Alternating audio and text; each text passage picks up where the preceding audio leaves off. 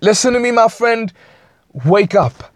You got to wake up, man. Come on. This is when everything starts. They say joy come early in the morning. Now, I'm not saying don't sleep. I'm just saying that just by waking up that much earlier, you've allowed yourself that much more time to chase after your dream. You see, life is waking up an hour earlier to allow yourself an hour longer to live. That's it. Wake up. And by wake up, I don't mean just opening up your eyes. That's not enough now, man. I mean, you got to get up. Take the necessary steps towards your dreams. Leave footprints in the sands of time. And you can't leave footprints in the sands of time while you're sitting on your butt. Nobody's trying to see your butt prints in the sands of time anyway.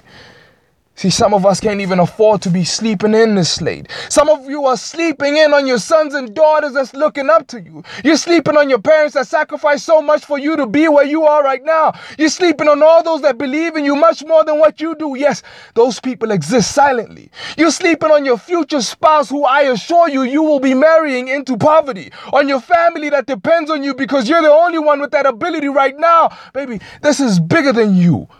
You're sleeping in on your future self.